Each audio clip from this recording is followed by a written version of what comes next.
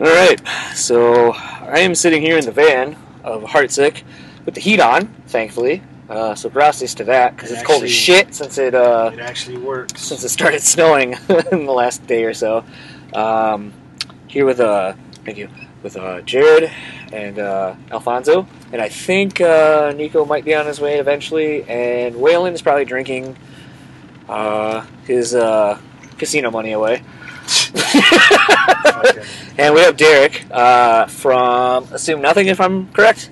Yeah, look at that, free plug for you guys, for all 10 people who will listen to this. But we are sitting in the van, and I want to talk to Alfonso and the dudes, and just kind of get a sit down and really talk about the band's history and what the name change, which we'll get to eventually, has done for the band and where they've gone from there. So let's start at the beginning. Alfonso, where did Heartsick / No Life start? We started at Michigan State University. Really, we went. Myself and Jared met at school at MSU in the dorms, and then we hung out for like a year and just wrote like a bunch of just riffs here and there. And we'd find like places in the dorms to like write riffs.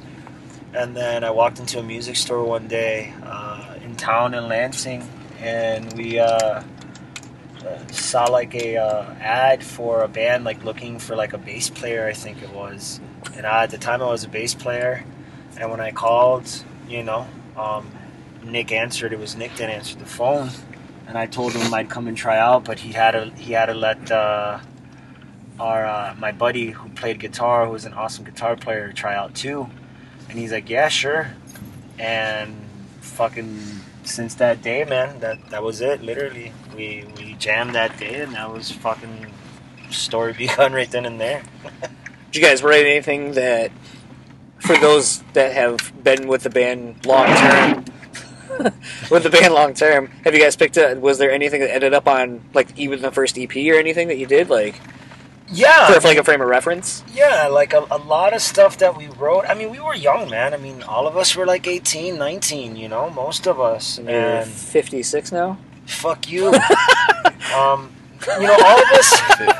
All of us were really young, bro. All of us. And the band age was pretty much, the average was 18. And a lot of the songs that we wrote ended up being on our first like record, which we released. I think like in like 2003, yeah. I think it was, and it was like, it was really, it was like beginner songs. I don't think it was like the most terrible shit in the world, but it definitely wasn't like. I mean, I go back and I listen to some of the stuff and I laugh because it's funny because we were so young. But I wouldn't say like a lot. I don't know. Maybe a lot of bands are like, oh, it was, when they think about like the beginning of the band and shit, like, oh, that was so terrible. I don't think that we like had terrible shit. Like, I don't think it was great by any means, but I don't think it was like the worst shit in the world. I think. Were you be embarrassed if people still hear it? No, I mean, I would just laugh. Like, I don't really care, Like, I wouldn't be embarrassed because the thing is like that's something that we put out when we felt it was like it mattered to us, So why be embarrassed about something that mattered to you at the time? Like, there's no reason to be embarrassed about that shit. That's your art. It's not going to be good. It's not going to be great. But, like, that's like where you start. So why be embarrassed if we're, like, you start? We've been growing since yeah, then, too. Like, have you gone It'd be more embarrassing if we were at the same school. Yeah, like right? that, for sure. Like Jared said. With any job or career, you got your first few years are just kind of testing it out, and then getting into it and making people just, once you start getting into it, everything's flowing, then that, there are better things ahead. And that's what kind of keeps the drive going. So, have you yourself gone back and listened to some of the first recordings you guys did? Oh, yeah. We all listen to that I've listened shit. to Do you? Yeah. I feel like it's almost like a... what's the word I'm looking for? It's almost like a catch-22. Like, a lot of bands like when I did the interview with Frank from The World We Knew the other day, like he was like, "Oh, I recently went back and visited our discography and started listening like the first record we did, and or like the first band I was in, and I don't want anyone to fucking hear that because I'm embarrassed by it." And I went back and listened to this, and it was a little bit better. And really, like the only record he said that he was like thought was tolerable was the newest one. And I was like, well, I mean, at that point, I would assume you're listening to it going like, well, it's not so bad because I've learned from the years of doing it and what I wanted to do and how to do it, so therefore like I can put that to practice, as opposed to being like, well, I mean, we were figuring out what we wanted to do and who we wanted to be in our sound instead of just sounding like a fucking Glassjaw ripoff or whatever. For sure. I mean, like everybody's gonna have their own opinion about their own shit. You know, some people, you know, will have that opinion that they're embarrassed. I mean, me on a personal level, I don't, because it's one of the, to me personally, I think that's a confidence thing. Like, I'm confident that when we started, we weren't going to be the best fucking band ever, but we were trying to be the best band we could be at that time and write stuff that we felt was true to who we were. So I'd never be embarrassed. Don't get me wrong, we listen to that shit and we laugh about that shit all the time. We wouldn't be where we're at if we didn't go through that, yeah, you know, type of thing. I mean, we laugh at that shit constantly. We poke fun at each other all the time. It's great to have recordings, you know, to improve on. It's a lot better than like if it was 20 years before that where we'd barely have anything on a cassette tape or anything. We can't even record.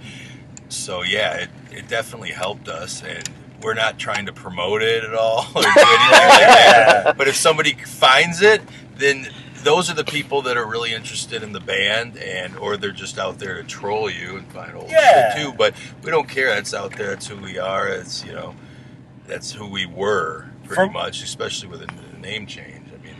I mean, if you can find that shit out there, then you probably are a fan if you're looking that hard, man, because that's just not easy to find. And if you're not a fan, then you're just a loser because you're spending all your time trying to find something. Yeah, bro. Nobody really cares.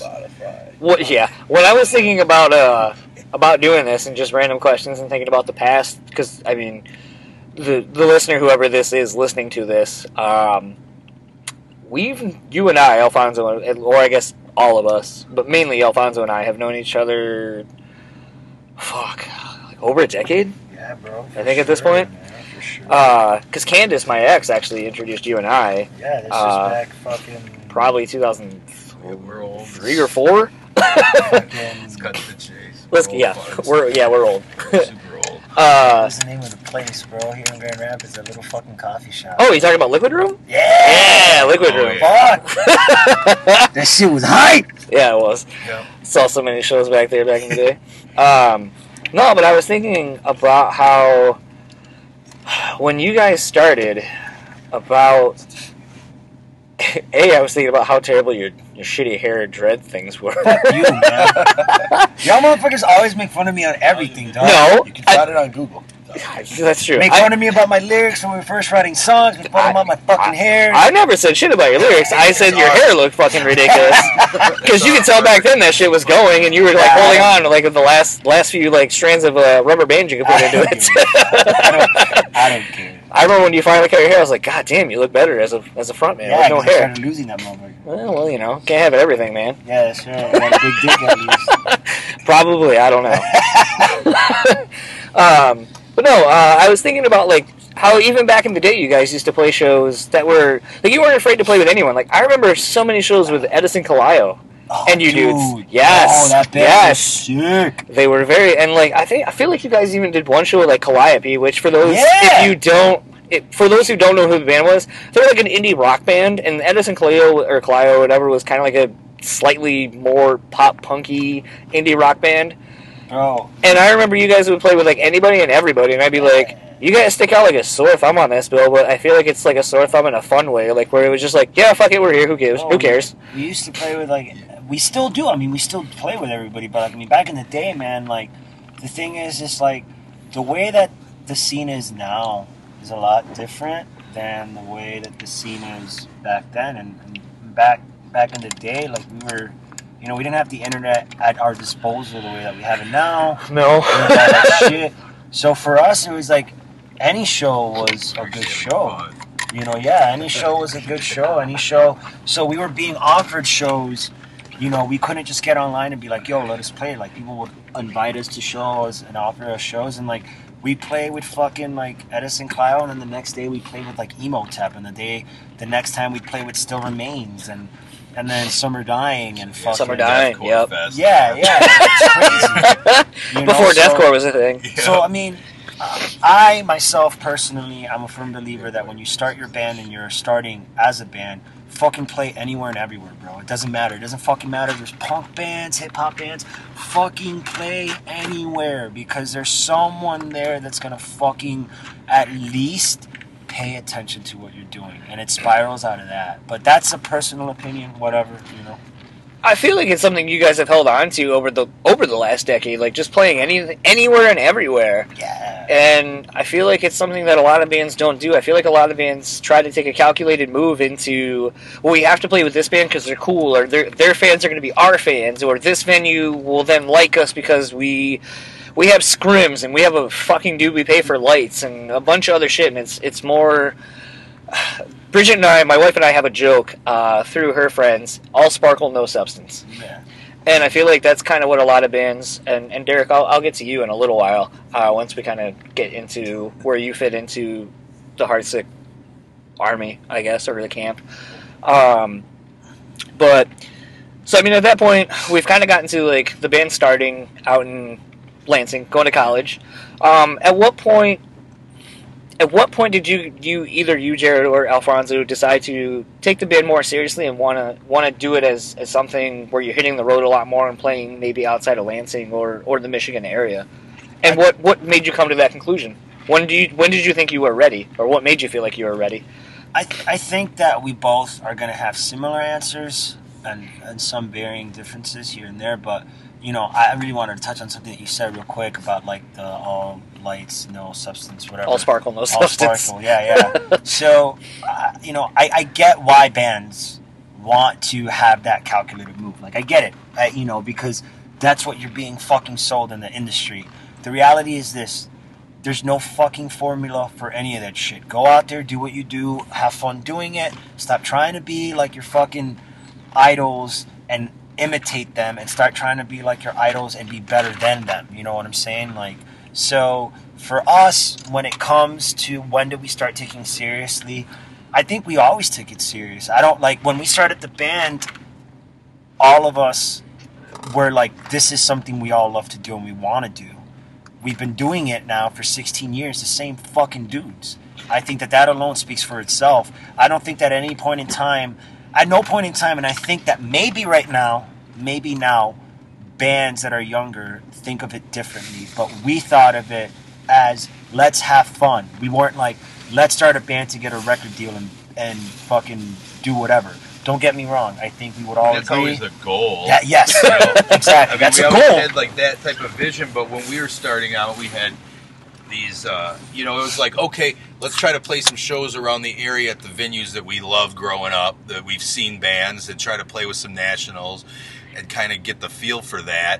And then once we were regularly playing those venues and getting on that, then we just kind of felt like, yeah, let's go on a tour, let's make that happen, and let's go see this. And then, you know, it was just kind of, it was more gradual, but we were just having fun doing what we were doing and playing shows all over. And once it gets to that point, you really can't rush anything. Yep. Because once you start rushing it, you fall behind, and it's just what you all feel like doing, basically. Nowadays, with that, everything's calculated. Like, oh, we have to do this, we have to play this, we have to have this shit. And it's like the only thing you need is just who you are. Just get out there and play. And then if everybody's on board, that's great. And you can do whatever you want. But, yeah, it's really just getting out and meeting people and bringing back, like, the whole music as a community. Yeah. Other than, like, music as a competition. Or, Agree. hey, I'm from this area, I'm going to bring my area back on the map, and then don't even talk to anybody else. Just trying to do that. It's not cool. Do you guys feel like that was because I'm trying to think of when really this Battle of the Bands thing started? Like with, we'll say like around here locally, there was an old radio station, KLQ, and they used to do the Battle of the Bands, and they'd have people from like, you know, Lansing, Grand Rapids, Muskegon, Kalamazoo, Oh, yeah. whatever, Yeah. and it was a big fucking deal. Yeah. But through talking with like friends in the Camilla thing, like they had won one year, and then they basically should have won the next year too. But they were flat out told like you're not gonna win because we don't let bands win 2 years in a row. Like that's just not how shit works. So it's like knowing that there's politics involved in shit like that. Do you feel like the Battle of the Bands thing started maybe when you guys were kind of coming up, you know, as a new band, or was it always a thing where people within the industry, whether it be local or national, were always kind of trying to pit bands against each other and try to create that, like you're saying, like that sense of divide, kind of? No. Yeah, I think more of it is the the radio station. It's a great idea to get the best bands from around to bring their fans. Everybody's there. It sells a lot of tickets. They're always great shows. And that's the real point, is that you're playing in front of other bands' fans, and it's just a big community, and that's great. But then they put the battle aspect in, that there's only one winner that's better than everybody, and that's kind of how it has to be. And we just kind of saw it as an opportunity just to sell merch and meet new people, which is what it is. But they do make it into a battle where, you know, it's real easy to get the competition thing going, but you're just in one area of America. It's like you should not be competing with anybody in your state. That should be everything that, you know, that's cool. But it's a great idea for what it was. But yeah, some people take it really serious, and they could be upset that they didn't win, but they sold more merch than they could ever have playing any other show, and just don't see that. So that's the main thing, just connecting with the most people. I may sound like a jaded dickhead about this, so whatever, take it with a grain of salt, but listen, Battle of the Bands to me are fucking bullshit. They've always been bullshit. There's only one purpose to a Battle of the Bands. And if you go in with this mentality of a Battle of the Bands, and I guarantee you will never be fucking disappointed. The only purpose of a Battle of the Bands anywhere, especially if it's done by crowd votes, is to make money for the fucking venue that is there. Period. Flat Truth. the fuck out. Yep. That shit does not matter. The idea that there's a band that's better, bullshit, because being better is fucking a subjective idea. I could be better at something, and internally I think I'm better, but there's probably 8 fucking different people out there that are better than me, and they think that they're better than me internally, so on and so forth. It's a never-ending cycle of bullshit, if you ask me. 2, Popularity contest. yeah. 2, Yeah. it's not a Battle of the Bands. It's called a popularity contest, and that shit doesn't matter, because the truth is this, and this is how we took and have taken Battle of the Bands all the time, every time. We've never won be like, yeah, we're gonna win this, let's win. We've gone in there and be like, this is a good idea because there's gonna be a shit ton of people from all these other bands that are gonna bring everybody, and we ain't gonna bring anybody. So let's fucking play. Yeah, We're and looking for the merch. you know, we'll sell tickets. We'll sell, like, you know, at that time Winning we'd sell like 50, 30, whatever tickets, you know. But we weren't from fucking Grand Rapids. We weren't like Camilla. We weren't fucking all these other people, you know, like, that could bring 150, 200 friends because they've been in other local bands their entire life, and we just started in college. Like, that wasn't like ever, and has never been the purpose for us to do Battle of the Bands. And the Battle of the Bands that we've won have been legit Battle of the Bands that were done by judges. And you know what? Those battles, I think, speak for themselves who was the best band, because we won. And it wasn't by crowd votes, so whatever, fuck you.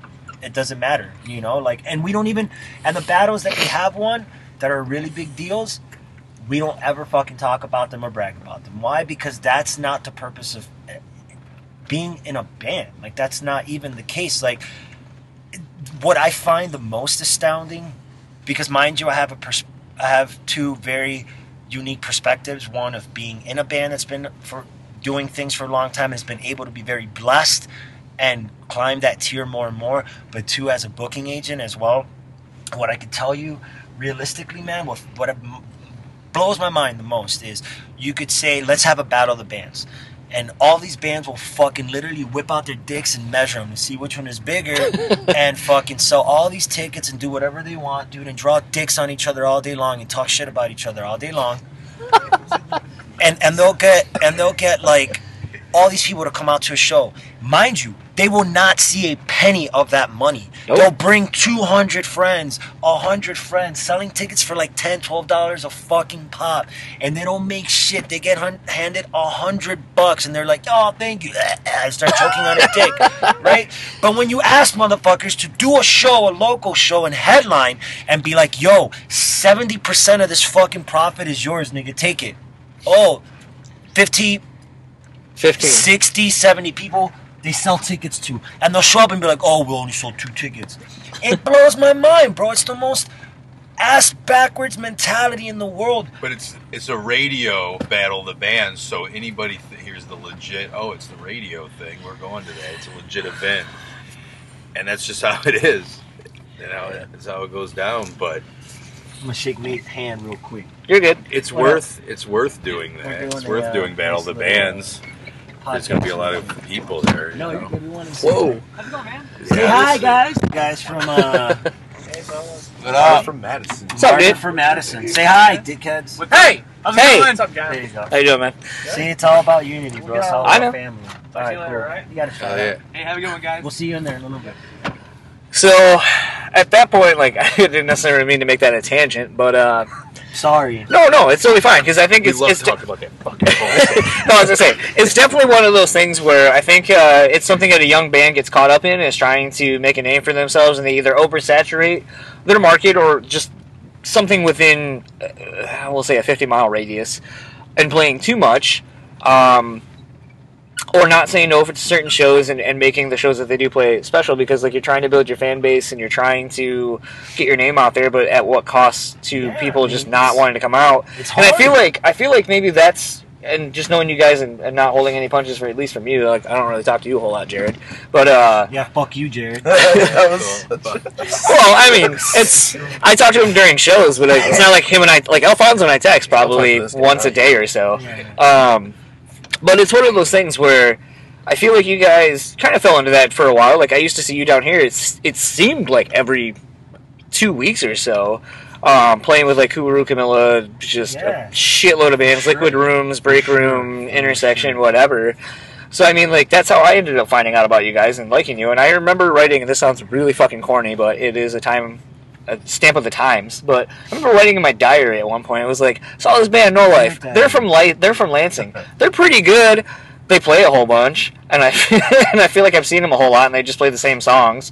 But then I remember writing like, but so does Camilla, and I like them. So maybe their songs aren't as good. I don't know. See, but Or because I'm friends with them, I like the songs more. my only counter argument to that during that time about overplaying is the fact that back then there was no internet. The way that it was set up now, there wasn't any Facebook, there wasn't any of that shit. So what ended up happening was, you know, I'm talking about like 2003, 2000, Payphones. 2005. Well, no, I was like trying to think if MySpace was around at the point. Not Not- to the yeah. extent that was Yeah. being. MySpace came around like I think like 2006, I think, or 2007, maybe 2005. I don't know. I don't remember. I bet you were trolling for Suicide Girls, But- so Oh yeah. But the thing I is think it was early 2000s. then before this whole new technology thing, you had to play a shit ton just to get people to come to your shows and stuff and to start talking about you.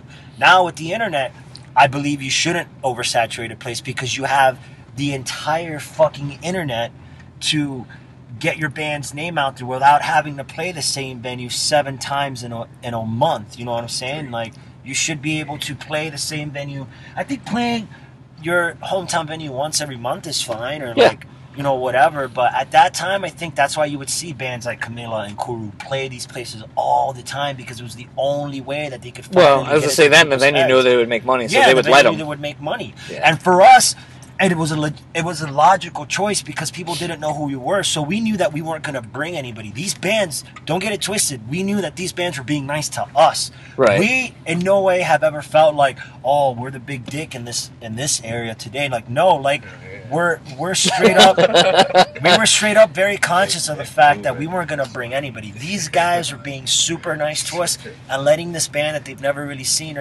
or heard before open up their show, and that was cool to us, Right. you know? And that's, to me, That's how it should be in a local scene. If you're a bigger local band, bring the younger bands out and fucking. People had to go home to get on their desktop computer to check their email if anything was going on.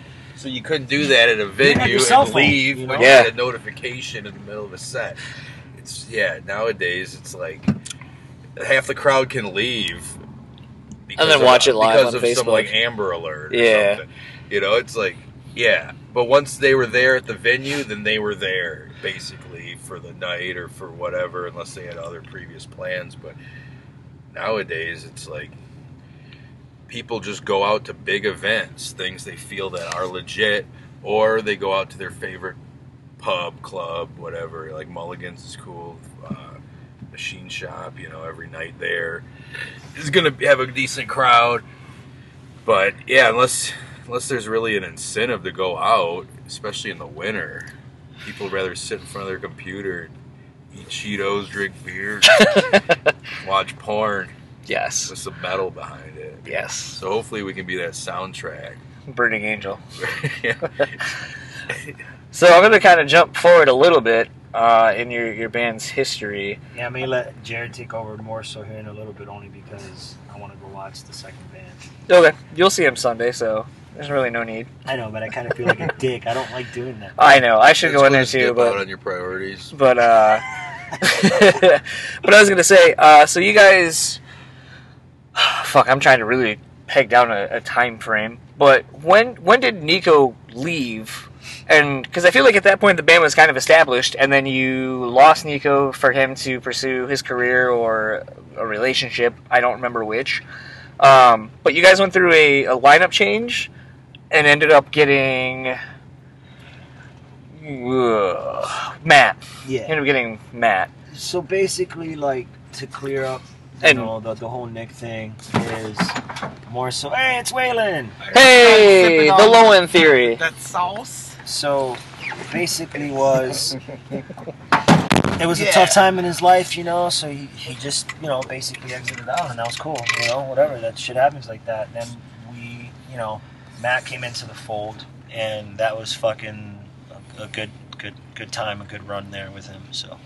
Well, the funny thing is, when Nick left was the day that we got sponsored by Jaeger, and then the time Nick came back, within that week, we weren't with Jaeger any longer, with Cold Cock. Yep. So he missed the whole Jaeger shit.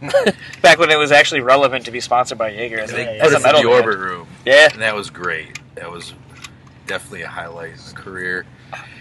And we had a great time with Jaeger, great festivals, they were great to us, but it was just kind of weird. He must not be down with Jaeger. That's the whole reason. Yeah. How I think it is. How instrumental, I guess, for lack of a no pun intended. How instrumental is it though to lose a founding member of someone in your band relatively early in the band's history? It affected all of us, man, for sure. I mean, we all had all our opinions on it, you know. I mean, you have to understand that, like, and I know a lot of bands say this, so, I mean, it's so cliche, whatever. But it really is true when bands say this. It definitely is true for our band. You have to understand that our band is like a family, you know what I'm saying? Like, we all hang out with each other on a regular or semi-regular basis, you know. I'm kind of the oddball. I don't hang out a lot of the times, only because I'm always fucking busy as shit, you know, and like I have a bunch of dumb hobbies that I like to do, you know. But like touching we all crack pipe. but we really are a family, and we all hang out all, you know, together, and we all have like-minded ideas, and we're brothers. We really are. And losing someone like that at that time definitely affected us. Waylon's yelling at one of our friends in the band right now. Yeah. I'm gonna go sit with him. But loser. you know, it affected us all in various different ways. But at the end of the day, we all understood, you know, why he needed to leave. And like I said, I mean, you know, to clear up any inconsistencies is it was a tough time in his life, man. And there comes a time, you know, when you're that young, I mean, you have to understand, we were like maybe 20 by that time. Well, no, like I was going to say probably like 23, 24. 23, 24-ish, you know. Yeah. Out of college. The songs we were making. He was like, fuck this, I need a real job. And that, and it's hard. It was, everybody's situation is different, and it becomes hard for some people, you know, and things happen, and you have to take initiative in the things that you need to do in your life. More so when it comes to your own personal health, mental health, and that's something that you can't ever fucking deny someone, you know. It's the same thing with Matt, you know. There came a point in time where he mentally wasn't healthy, you know, and there was an exit there, you know. So it definitely affected us all differently, but all had the same understanding, for sure. But it's like any other relationship. Like, I mean, when you grow older, you realize that this time spent with something that you're not 100%, especially for the bands more than anything, that if you're not there, your mind's not in it 100%, everybody else is, there's just going to be certain things that happen, problems, and, you know, it's somewhat of like a surprise to us too, but, I mean, that's the way it is. We just you got to be 100%, you can't do it, then you can't, and we just kept pushing on, and shit happens for a reason, and we're back at it now, and, I mean, it's been crazy, but just how it is. You just can't plan the future. You just got to go with it and try to be as understanding as you can. Even at that time, it was kind of tough. It was just like, all right, you know, it's kind of like got to reevaluate our situation. Luckily, we got to move on, and it seems like everything's worked out for the best. Something that I remember around that time frame for you guys was, you guys ended up winning the, what was it, Ernie Ball Battle of the Bands? I know, Yeah. again, we're fucking bringing that up, but Battle of the Band thing. But I remember you guys got on, what was it, 4 dates or just a full, like a days. week, basically a week on Warped Tour? Yep.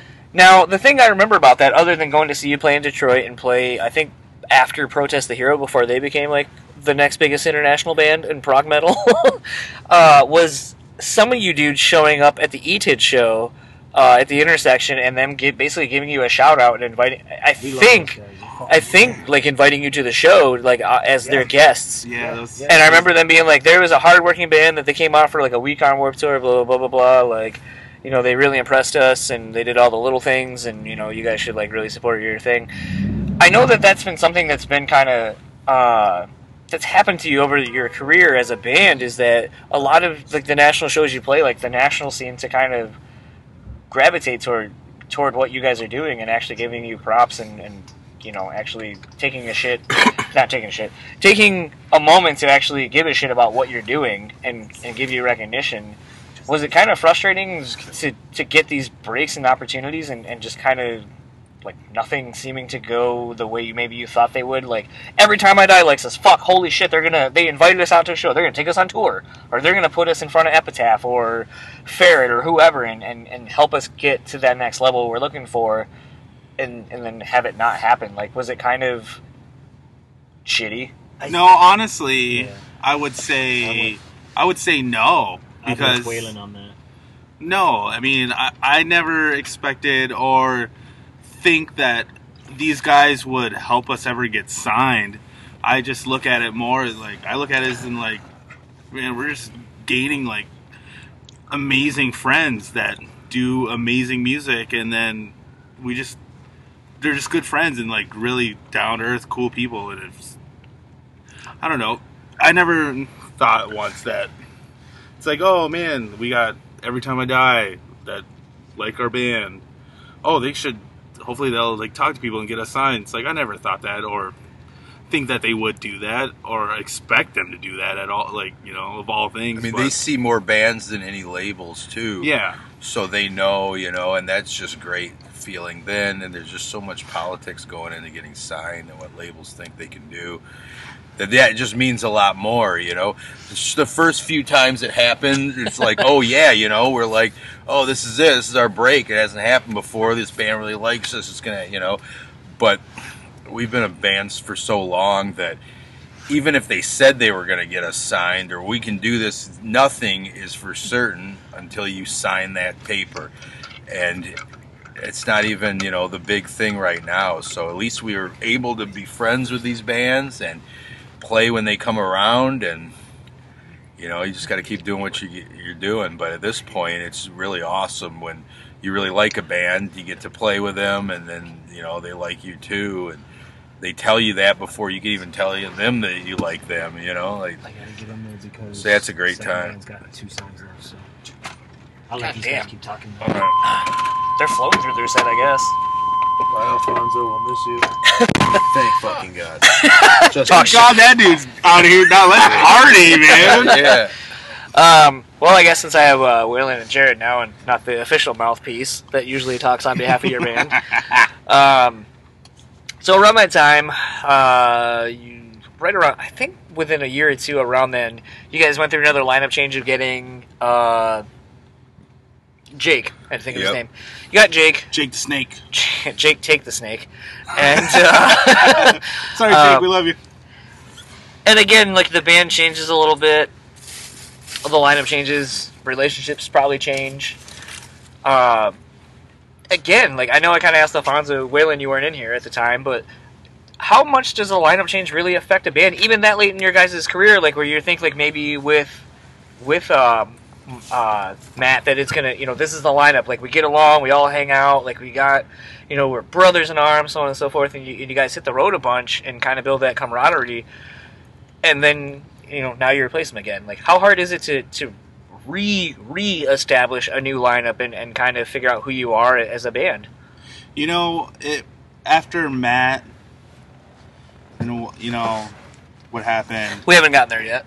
Oh, I mean, We'll get there when you guys talk about when we talk about the new record, Yeah. newer record. well, when Jake came in, it was awesome because, like, we've known him for a long time. He was in a band called Prevalent Dreams, and then he played with Summer Dying Yep. for a while too, you know. And it was like, you know, it's another Lansing band that's doing, like, straight up, like, real metal, you know, and just loved it. And it's like, he was always such a amazing, solid drummer. And so, like, I was the one that was, like, begged, like, the guys, like, this is the guy that we need to play with our band, because he was so solid and tight, and it was just a different style than what Matt was. Matt was, like, had the groove and stuff like that, and then Jake came in and he had, like, the double bass, and he can do the blast beats and stuff, and so it's like a whole new spectrum of writing music, just a whole new way of thinking of writing music when he joined the band. So, like, I didn't feel like it was that much of a difference, especially just because we've known him for so long too, you know. I don't know, Jared, I don't know if that's how you feel about it. Yeah, no, it fit. It was good. We were writing the new album at that time, so all the songs we were writing, it really fit good. They were real aggressive and fast. Fit his style. Yeah, so it really worked, and then we started just writing more and more songs and getting that down, and then, you know, just went out and started playing them, and yeah, everything worked out really good with that, and that really helped us. But then, you know, everything just, shit happens, people have other interests, and it was all good for me. I knew what was going on. Like, you know, he had different issues, all sorts of different shit going on, and then, you know, Nick came back. I mean, I don't look too far into different shit, but it's like, you know, everything was actually just going as smooth, even though it didn't seem like it was. It was like we always had just people to help us out, and that was the main thing, you know. Now, before, because I'm not even sure of this time frame myself personally, like, having been involved in helping get tentatively some of the guest artists you guys were looking at getting for your last record. Matt, your old drummer, ended up passing away to drugs. Yep. I'm not necessarily going to say what it was, because I don't know. I have an idea of what it was, but it's Yeah. whatever. He passed away due to drugs. Yeah, it's a drug shitty addiction. circumstance. Around the time of you guys finishing the recording of the new record, you end up getting Nico back, your original drummer, and kind of coming back together with the original lineup almost a decade later, Yeah. being as a band, how much of the record was written? And, you know, a lot of this might fall on Alfonso and he just left, but how much of the record did you guys write knowing that it was kind of going to be so heavily influenced based on what happened with Matt?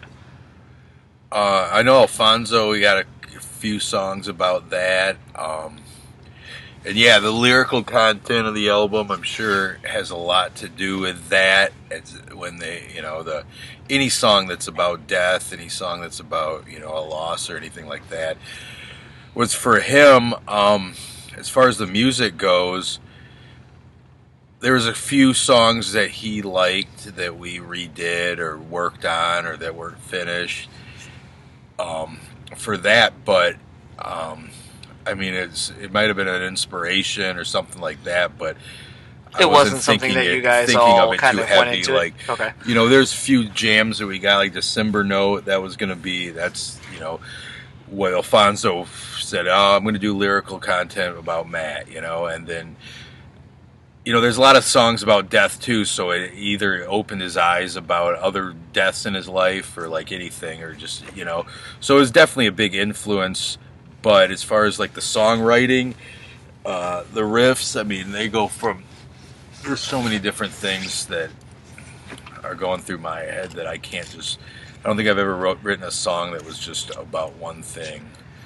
Riffs are different, but it's just kind of, it's more of a creation thing than like an influence about something that's been lost. so it was never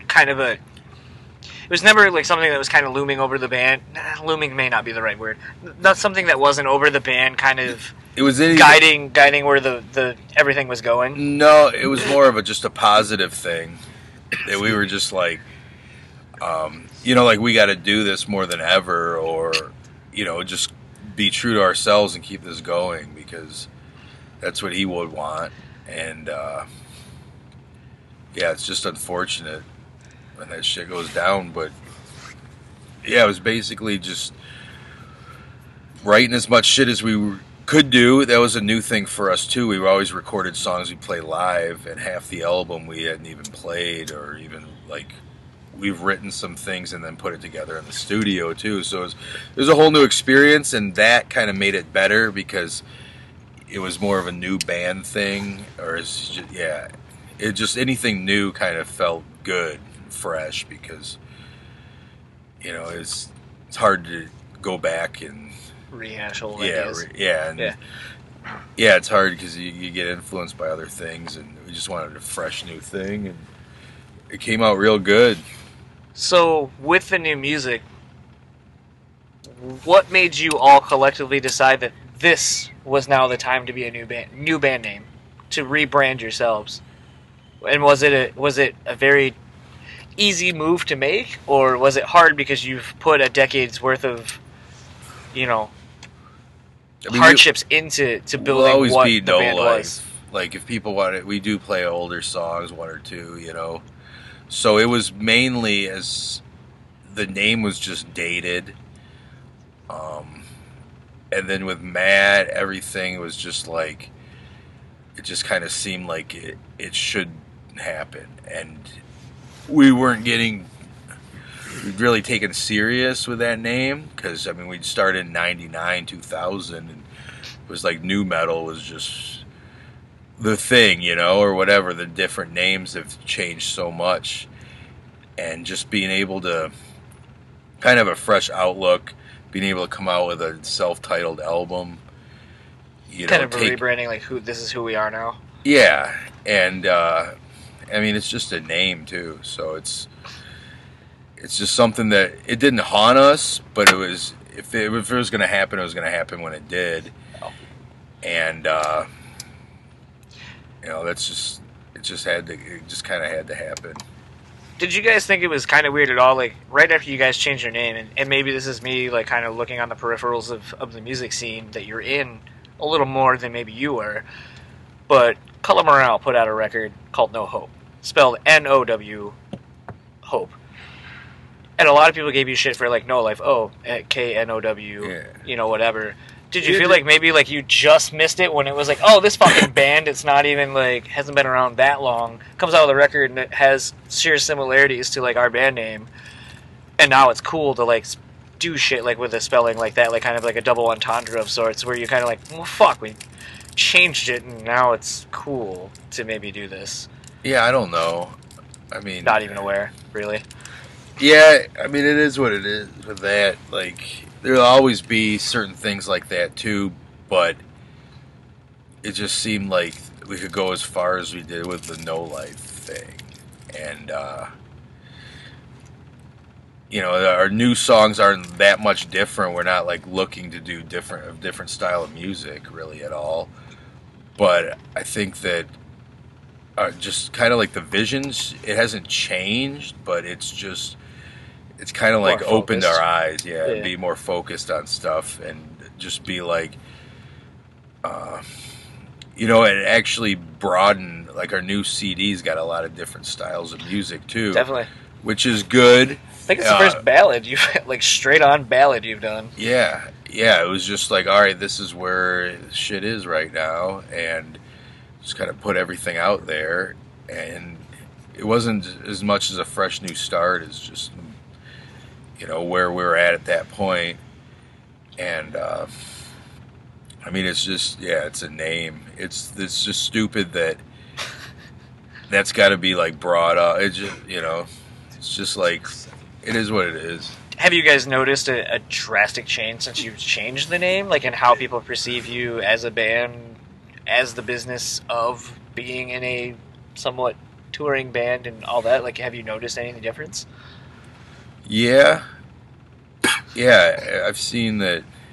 I mean, we get put on certain things, and you know, we can be like a newer band than like, oh, well, that's the band that's, you know, been here for this long or been that or whatever. You know, it's like it's more of the album than like a new No Life album. It was Right. like, this is, you know, this is kind of the sound. You know, we used a lot of You 7 guys are at, strings. like next, like Okay. right now. So Okay. But yeah, we used, you know, 7 strings. We got just kind of a new vision, new type of sound. So it was the right time to do it. I guess I will put a pause on this. The band's about ready to go on in like the next couple minutes, so I'll put a pause on this, and then we'll finish it up when they're done.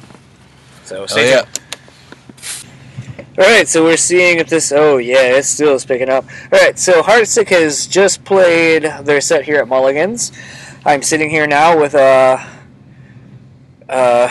reunited drummer, Nico Killips. Earlier, we discussed actually you being in the band and about you leaving and how it affected the band, and if it's weird for them to continue on without you, what a lineup change does to a band. So since I have you currently with me, let's discuss maybe what reforming with the band that you started, what that's like for you, because that's kind of a unique perspective almost a decade later to Yeah. rejoin a band that you helped found. So what was that like? It was really interesting because I could kind of come in from like a fan's perspective. Alfonso was kind of sending me like pre-production mixes of the record, and I was really impressed. He sent me Illegal Aliens like before like any of the post-production stuff was added, and it was already a very strong song. And so yeah, it was very fun. It was a fun place to be. What has coming back into the fold and not only playing these newer songs that maybe you didn't help write, but now you're at a point in the career of the band where you're starting to write these new songs. So what is it like to be able to come back into the fold and write with your brothers again? It's been so much fun. I guess, and I guess fun is going to be the theme here, because I used to approach being in a band in a very different way. It used to be very much about like only about business and pushing constantly. And as I've gotten older, I've kind of learned to kind of go with the flow and not go against the grain and just kind of see what happens. And I think that's really paid off for us. We've allowed ourselves to write songs that, you know, is more in our voice now that we have this more like natural way of writing and very laid back. So yeah, it has been really fun. It's been fun again. And so that's really rewarding for me. Do you feel like it was fun like it used to be when you first started the band, when you were still in the band, or is it a different, in a different realm because now you guys are all older, you know more what everyone knows their strengths and weaknesses, everybody knows what they bring to the table, and so you're able to approach it in a different way than you were before? Like, what? I mean, I don't know. I don't know if I'm explaining it well on my own end, but no, I think I know what you mean, and that's a good point. I think it's more fun for me now because we all are so busy that the time that we get is very sparse to dedicate to the band, and so the time that we do get is really, really awesome. It just, we unfortunately don't get to rehearse as often as we would like, but when we do, it's just a lot of fun, just because we don't get to do it very often, because we are all older and we have more responsibilities. being in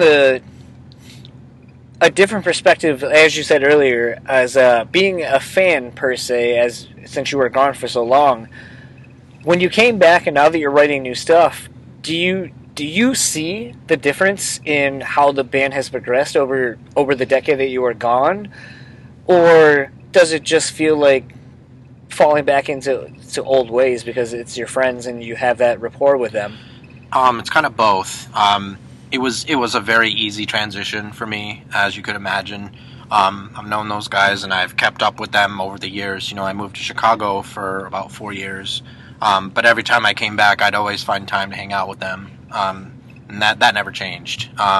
So it was easy in that way. But I actually think that they've really grown in that they've recognized where their strengths are and they play to those strengths. And I think it really showed on this last record. And I think it's showing on the new material too. What are you most proud of? Because the band's in an interesting spot right now where they can, with the original lineup, I mean, sans your, what? I don't remember if you play keyboard and or turntables. We had a DJ. His name is Tom, he's my good friend, and then Quentin, the other guitar player. Okay, so for the most part, the original lineup is back in formation now. What has changed? Obviously, it's a loaded question per se, in the fact that you guys are all at least a decade older. What do you think has though changed in what the band brings, what you guys are trying to do? I feel like the band's still in a position where you're trying to prove yourself, like show in and show out. But I feel like, and then we discussed this earlier before you were on the podcast, where the name change seems to have brought a fresh perspective for new listeners to not go, oh, No Life, I've heard of them, they're kind of the joke, for better or worse. Like they were a joke within the local scene here in Michigan, undeservedly so. But do you feel like with the name change, since you've been back in the band, the newer songs that you are playing heavily on the set that you play, plus the newer songs that you've helped write, do you tend to find that people are more open to what you are doing now? I do feel like people take the band more seriously with the name change. I definitely feel that. And a lot of my friends who supported No Life are very happy with the name change. And that's really the extent to the insight that I have on that. But I do feel it. Do you feel like there are more people, though, who are like, wow, that band, you guys are really good, and almost in a sort of backhanded compliment way? Like, I don't know if that makes sense. Like, where it's like, oh, No Life, we used to see them play all the time, blah, blah, blah. And then they see you now, and they're like, shit, when... Because the thing that I always hear is, wow, when did this band get serious? And it's like, no, they always were. I just don't think you took them seriously. So how much of it, I guess, is changing the public perception of what it was to what it is now, to where people get it? I don't know if that made any sense. No, it does. I think that people do take us more seriously now. And, there's a lot of power in a name. There's a lot of power in a brand. and our brand has undergone a huge overhaul. It's not just in the name; it's also in like, you know, our marketing materials. You know, the design of the logo. You know, so I think all of that kind of going along with the name change has really helped change the opinion of a lot of people. Alfonso, as someone who's been in the band the whole time, I know you and I have actually not briefly, we've talked about it off and on. What do you think it's done for you guys?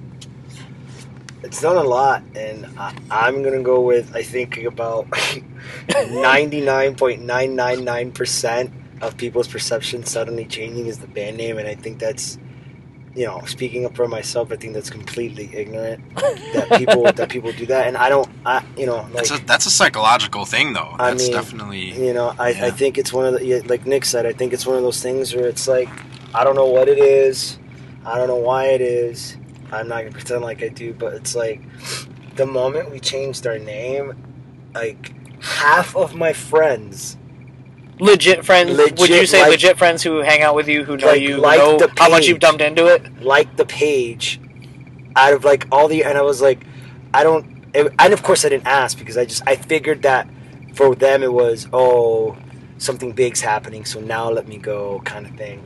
But I think that people, you know, I think that in all honesty, man, changing the name, you know, really did a lot of good for us, and it changed a lot of people's perception of the band just based on the name. I'm not going to guesstimate as to why, but I am going to say that it's ignorant that it did, because we haven't changed anything. You know, we like the band, like we didn't suddenly change the name and then start writing songs like Whitechapel or anything. We just changed the name, and till this day I still get messages all the time. So did you change the band? Like, is it still the same band? And I'm like, nigga, you seen everybody there. Like, come on in. You seen everybody there. Wait a minute. Let me put some bass up in it. You're good. You've seen everybody there, you know. Do it. And it's good. It's still this like concept that we've changed the band for some reason. I don't know why that is. So. Dude, it's fine, man. Is it frustrating for you to have been in the band all this time, change your band name, and then start getting some of the recognition you feel like you should have always had this whole time? Honestly, no, man. It's not something I don't even waste my time thinking about it, because like if you waste your time thinking about stuff like that, all it does is just, like you said, frustrates you, and then like I already have enough issues as it is, like as far as like my own personal mental well-being and shit. I don't need to keep like continuously thinking about all this negative stuff, you know. Like, I'm just happy that it's something that people still enjoy and that people want to have in their lives, you know. I don't focus on any of the bad at all, like not in that sense. Whatever, they like the name, great. They don't like the name, whatever, who cares. It just is what it is, kind of thing, you know. What do you hope happens, like now that you've got one full-length record that seems to be doing pretty well amongst everyone who hears it? It seems like your shows locally that you're headlining and so forth there seems to be a bigger draw. It seems like the name is building already in the year or so that it's changed. What do you hope happens with this new record under the new name? What is the goal? Especially now with Nico back in the fold, with the original lineup back in, do you feel like sort of there's more to prove, that the lineup was always strong, that you guys always wrote stronger songs? Or is that more something that someone like me from the outside feels like they're putting on you because you've always kind of had to fight through all the negative shit? I mean, what do you think, Nick?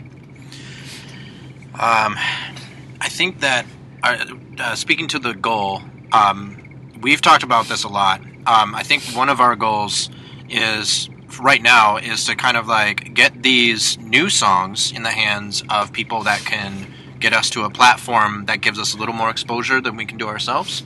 I think that's a pretty common goal for any band. But we've really been careful about who we do business with and who we talk to, because, you know, we just want to make sure that any kind of entity is going to, offer something that's in both of our best interests, not just theirs, and that's difficult to find, which is why it's taking a while for us to move on that. But I think we're in a good place now. I think we have some strong songs, and we're getting them in the right hands. It's just a matter of time, I think. For me, at the end of the day, our goal is just to make the best possible new record we can make, period. What that leads to is an endless amount of possibilities, but I think that if we sat there, we literally don't sit there and go, well, our label's going to like this, or no, we just sit and have conversations, especially me and Nick, that are just like, this shit is so above and beyond anything that we've done, and it's pushing our own envelope, and it's got more of a cohesiveness to it. Not that we've never been a cohesive band, that's not it, but it's more like every record we've experimented in certain like styles and aspects, and I think that's what people know us for. But I think with this new record, it kind of like comes full circle, and I think that's really what's important to us, is let's make the absolute best record we possibly can, so that then we can get more opportunities. And it's not like we lack opportunity. We don't. We've been very, very fortunate. But, obviously you always want that forward momentum, like Nick says. And the only way to do that is to put out consistently better and better material, and consistently put out a better face in front to the band. It's like and I think that goes like full circle with anything, whether it be the music, the artwork. I think like back when we were in No Life, all those things were kind of coming together, and we were called No Life. And I think that we learned a lot from that, so that when we changed the band name to Heartsick, we were able to immediately know how to market the band, and immediately know how to put a face to the band art-wise, because art is extremely important. Like we have conversations, Nick and I, and we're just like, these designs have to be off the hook. Everything we do has to be off the chain. You know what I'm saying? And it's like, that's just how it's got to be. So I think that with this new record, we know the opportunities are going to come. The goal is make the absolute best record that we can. But we're all like, all that is awesome, Based on seeing you guys tonight, and it's the first time I think I've seen you play in at least a few months, it seems like you're kind of speaking to the effect of what you're saying, Alfonso. It seems like you guys are going in more on the imagery to coincide with your lyrical theme. Like you have roses along, like all of this, all the amps, all the drums, so on and so forth, to kind of coincide with the Rose Casket Diary, which is presumably, I would say, like your single you're pushing. Collectively as a band, it seems like that's the imagery you're going with. Some of your merch designs, with your stage setup, so on and so forth. It seems like you guys are thinking about things from a more visual perspective and a grander perspective with everything. I had an idea and I kind of am blanking on it now.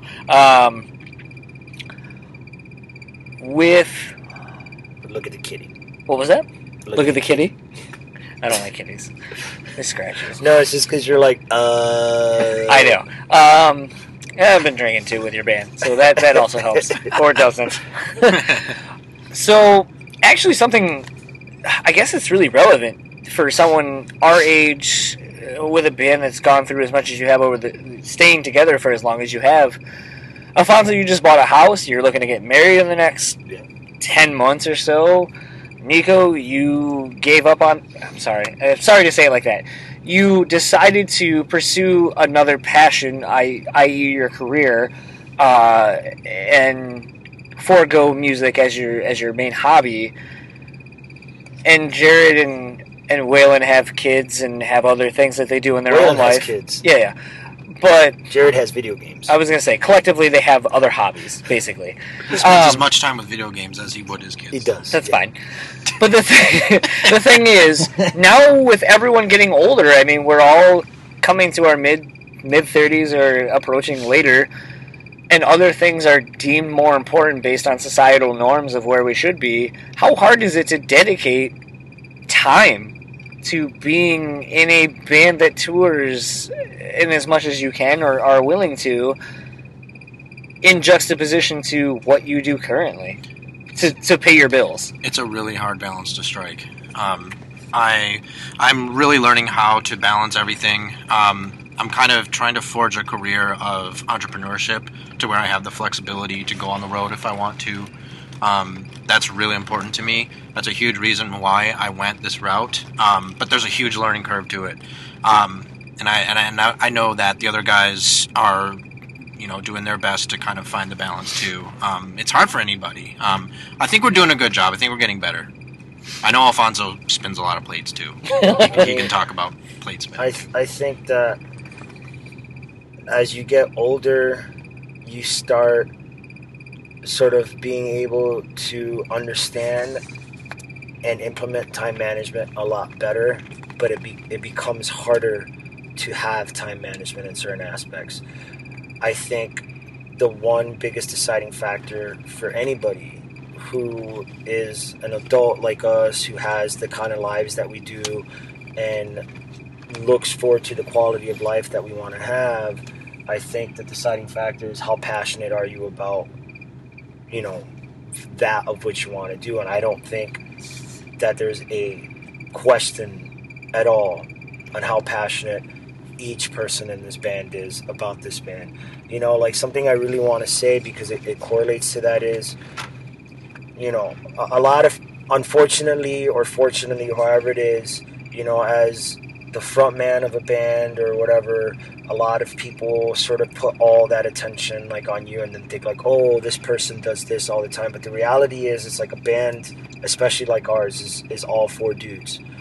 I may be someone who's a fucking loudmouth and have really strong opinions, and I don't shut the fuck up half the time, but that doesn't mean that I do all the work or anything like that. We all sacrifice an insane amount of shit just to do this band, and we all have time management issues, and we try and get through them the best we can, and we all are very understanding of each other's time management. I can't be mad at Waylon because he can't make a practice because he's got to take care of his kids. It's his fucking kids, man. That's his family, you know what I'm saying? You can't be mad at that. I can't harsh on Nick because he's got a deadline that he has to meet for his business that he's running. That's his shit, that makes him happy too. You have to respect that. And I would never harp on anybody like that, because, especially the guys, because I know that they're all extremely dedicated. I know that if they can, they will. If they genuinely cannot, it's because they genuinely can't, and they've done everything in their power to try and make it work. And if they can't, that's fine. We're not, this isn't the military. This isn't some militant thing that we run. Like I said, we're all family. We're all brothers, and it's, of course it's hard to manage shit as you get older in time, I've got a wedding coming up, I own a house, but whatever, that shit's, for me, on an internal level, that shit's all logical already. It's going to happen, so I know that it's going to happen. Why am I going to worry about that? And, for me, so I just, and I, like Nick said, I spin my plates a bunch of other shit that I like to do, but I just do my best to make it work, and sometimes I am not at all the best at it. I have a really hard time giving time to other things and being able to invest myself fully in certain things, and that's something I'm working on, besides the band, so, but it's hard, man. It's hard, but at the same time, if you want to do it, you do it.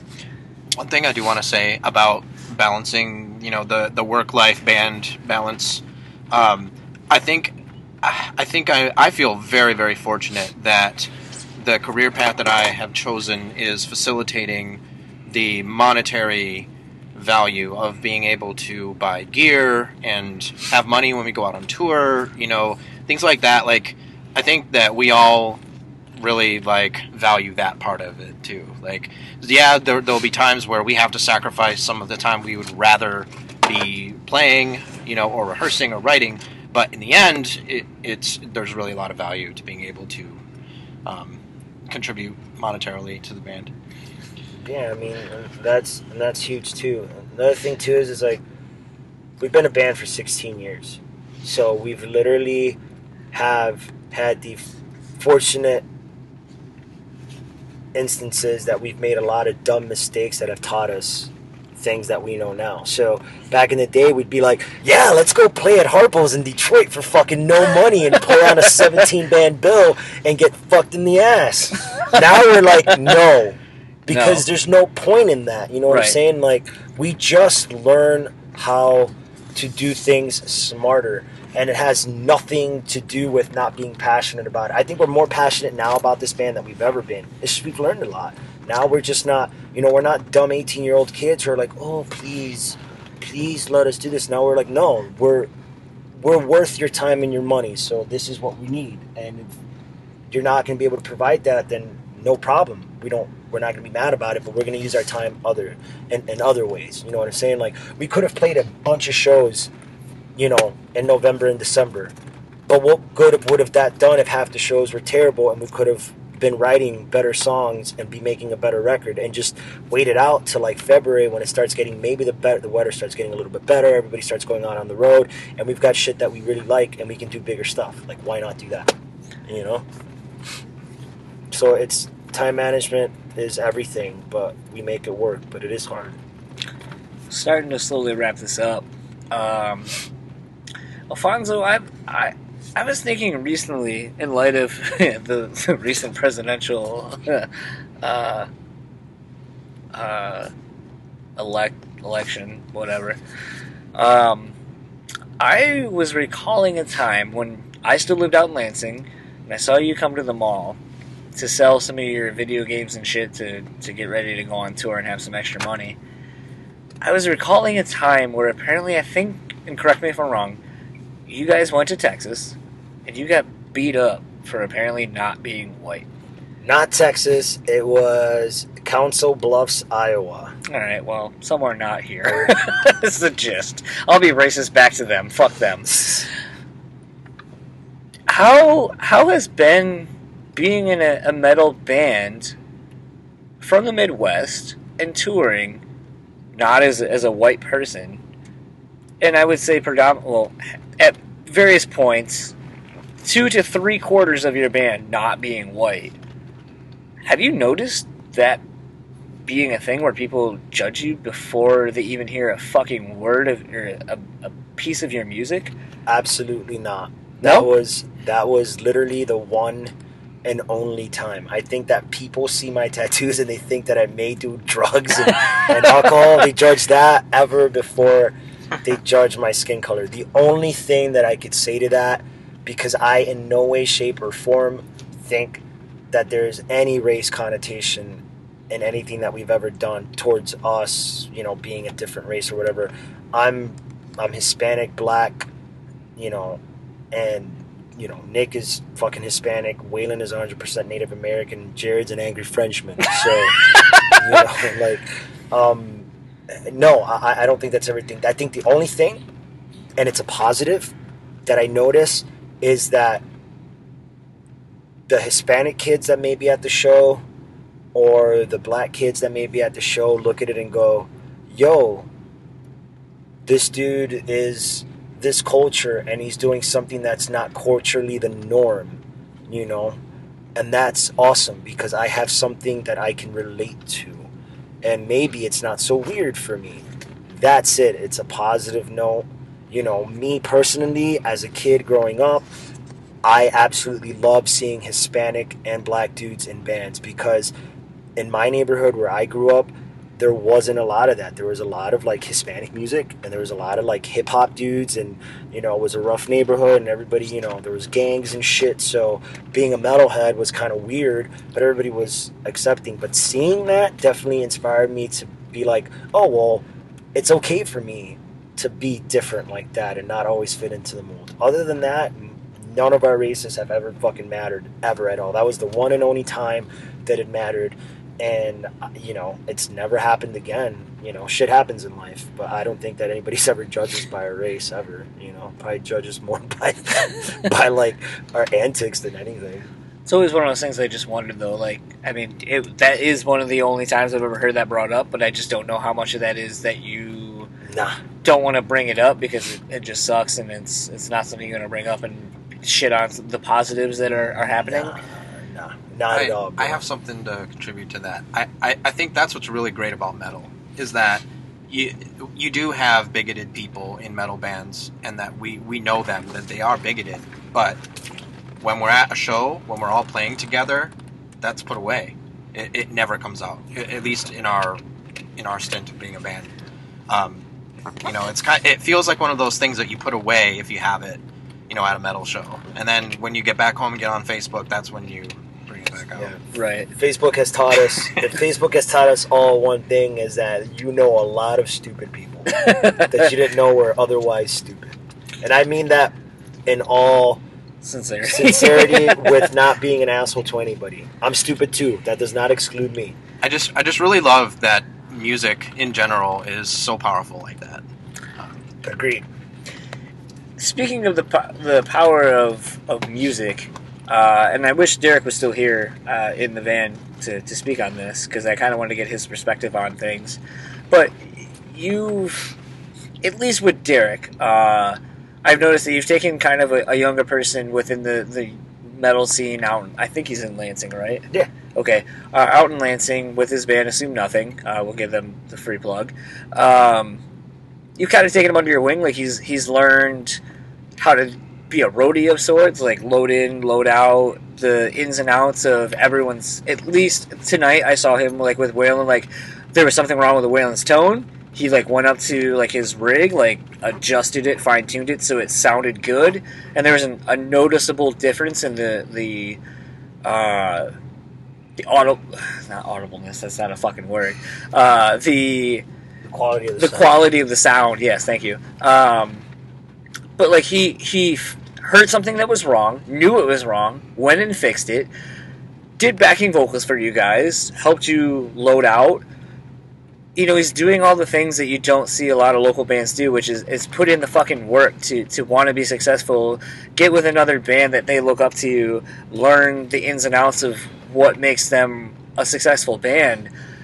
What does it mean to you guys at this point, a decade plus into your career, to have someone like Derek along with you that is hungry, wants to learn how to do all these things, and then is able to apply the knowledge that he's getting from you to his own band? We take zero credit for his tenacity, his personality, and for his drive. That all comes from him. You can't teach that shit. No matter what. And that's in anything. You can't teach that kind of behavior. That comes from within. You can teach somebody how to play guitar, but you can't teach them to be passionate about it and practice every single day and like sleep with their guitar and like study all the books. Like you can't teach that stuff. So that's Derek's personality. Period. So that just says everything about the kind of person that he is. What does it mean to us to have someone like him who just naturally just does that? Ask Nick that question, because he fucking, I think Nick can agree, dude, that the guy's a beast, bro. When he's not there, we're both like, fuck. Yeah, I texted him and I was like, "You're coming with us this weekend, right?" And he's like, "I didn't even know about it." I'm like, "Well, you're going. That's it." You can't teach that, man. As far as taking him under our wing, well, yeah, man. Listen, man, we're all friends, we're all family, and we ourselves know what it's like to be in that position in a band that's starting off, that you don't know anybody, and you're hungry and you want to learn, and everybody just kind of shits on you or like just kind of laughs at you. We've had that. Nick has literally had that situation happen to him. Nick literally was at a show a long, long time ago where a band laughed in his face because they thought that we were some cookie cutter band. Like, I'm not kidding. So we know that feeling, and we 100% fucking hate that shit, and we would never do that to anybody. So we just want to help, and we just said, "Hey, Derek, you want to come help?" And he all we said was that, and he just kind of took it upon himself after that, So we just want to give back too, But that's not us. That's all him, bro. Yeah, Derek's great. We love him a lot. We're really lucky to have him. I guess in closing, I was hoping Jared and Waylon would come back and maybe discuss some of this other stuff that we've talked about in the last 20 minutes or so. Looking forward to this new year coming up and the new record that's coming out, what do you hope to accomplish with the new record, the new songs, and what advice would you give to bands locally, whatever, that are trying to find their own way, and I guess so forth? On my end, I would say for me, I'm just looking forward to recording more demos and ideas and making the best possible record. I'm not even thinking about when we're going to go record a new one. I'm just thinking about focusing on making these great, and I want Nick to, definitely have his input on this. And the other thing, as far as what I would tell me personally, my advice to young bands is, A, don't give up, ever. Follow your passion, follow your dreams. B, don't be a douche at shows. Stay at shows, watch the other bands, support the scene, care about your band. And 3, be excited about your band. Because if you're not excited about your band, how in the hell do you think anybody else is going to be? People are like, oh, do you have a show? Yeah, maybe. Or like, yeah, we got a show like this day. Like, you have to have tenacity. And lastly, musicianship matters, so fucking practice, You mean you can't just copy paste till that's perfect? That's my end. Nick's gonna say with his end too, but that's what I would say, man. Musicianship matters too. All those things. My advice to upcoming bands is be smart, look at what other bands are doing, do research on the industry, pay attention to the soft skills beyond just being in a band, learn how to talk to industry people, practice, things like this where you're, talking on a podcast or a radio station, do your best to practice the soft skills too, because those things are really important too. And Alfonso had a good point there too. The musicianship is really important.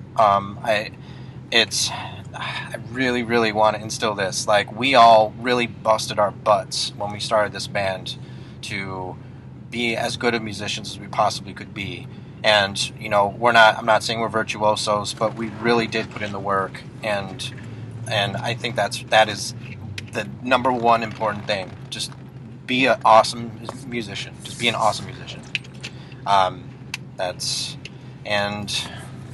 The other thing I want to say, and this is actually relevant to what we've been doing with the writing, is if you can, don't write in a vacuum. Like, get some feedback from your musician friends, and people who aren't musicians. Get a lot of feedback. Don't do things in a vacuum. Like, get feedback. It's really important. I think that's been really, really important for us writing these new songs, as we've been writing with and a couple of our really, really good friends who are amazing musicians that have been really, really helpful. So that's my advice to up-and-coming bands and musicians. I'm going to add one last thing. Last thing that I advise is be an awesome person. Forget about, rewarding yourself all the time with the music. Think about other people too, not just the music, but in life in general. We live in a really tough time, I think. A lot of people lack empathy. A lot of people lack understanding. Be understanding. Be a good person, Be a good person, and that's going to transcend into your instrument, and that's going to transcend into your music, Give back to the people around you that support your music. Give back to your band members. Give back to your family. And just be an example, because that really does matter, man. If you can be the greatest musician in the world, you can write the sickest songs, but if you're an asshole, you're an asshole. And that's the truth. That's an important soft skill, is to be Not easy be to an work asshole. with. Yeah. And Soft skill, don't be an asshole. Yeah, exactly. That's on my resume. I lack a filter sometimes, I know, but I just don't know any other way to talk. So. Lastly, where can everyone find the band and so forth on various social networking and so forth, so they can put music to the voices that are talking right now? Nick busted his ass and he made a sick ass website We have. It's heartsickband.com, and he built that shit from the ground up. It's fucking G. Squarespace. So Really? go to the website. I was The joking. easiest way to do that is 80 just, lines of CSS. I don't know. What you that literally means. go to our website. It will take you to every single spot on the internet where we're at. Just go to heartsickband.com. Like, that's the easiest, because if I sit here and go to Facebook and like, it's like I'm gonna give you all these stupid ass links that you're never gonna remember. Like, people's attention spans. I mean, I have the attention span of Dory, so so just go to heartsickband.com, dude. Just go there. If you're on Facebook, Twitter, and Instagram, you can find us with the handle Heartsick Band. You'll Okay. find us there also. But yes, you can also get to all of those outlets through the website as well, heartsickband.com. Websites matter. Another And piece then, of advice. Just because I'm feeling generous with the plugs, and maybe 10 people will listen to this. What's your business? Yes, I... Yes. Which one? I have a few of them. Your video game stuff. So I run a retro gaming pixel art studio called Behind Waterfalls, and we specialize in retro gaming art from the 80s and 90s. It's sick. He got me 3 pieces. They rock. And we work in the mediums of perler beads and glass mosaic tiles. All right. And you can find that, if you're into that sort of thing, you can find that at behindwaterfalls.com. All right. And with that, this has been another Untitled podcast, because I'm too fucking lazy or not cool to come up with a name for this. I've been talking with the dudes in Heartsick. Go back to their links and listen to their music, and they should have new shit out probably in the new year. I think you should call this Toll Booth Willie's Magical Hour. Well, my name's not Willie. I don't run a toll booth, Well, and fuck I'm not you. magical. It should be that. Well, why don't Go listen to some Adam Sandler, for God's sakes. you guys call your band Spickback Mountain? I would if I could, but we'd probably get sued. I probably will get some hate mail for saying that. It's okay. It's all right. There'll be some cognitive dissonance with that one, too, I think. I'm sure. Who knows? Anyway, you know what? My president's Trump. I can say whatever the fuck I want, I guess. It's your podcast, and you'll cry if you want to. That's a good way to end it.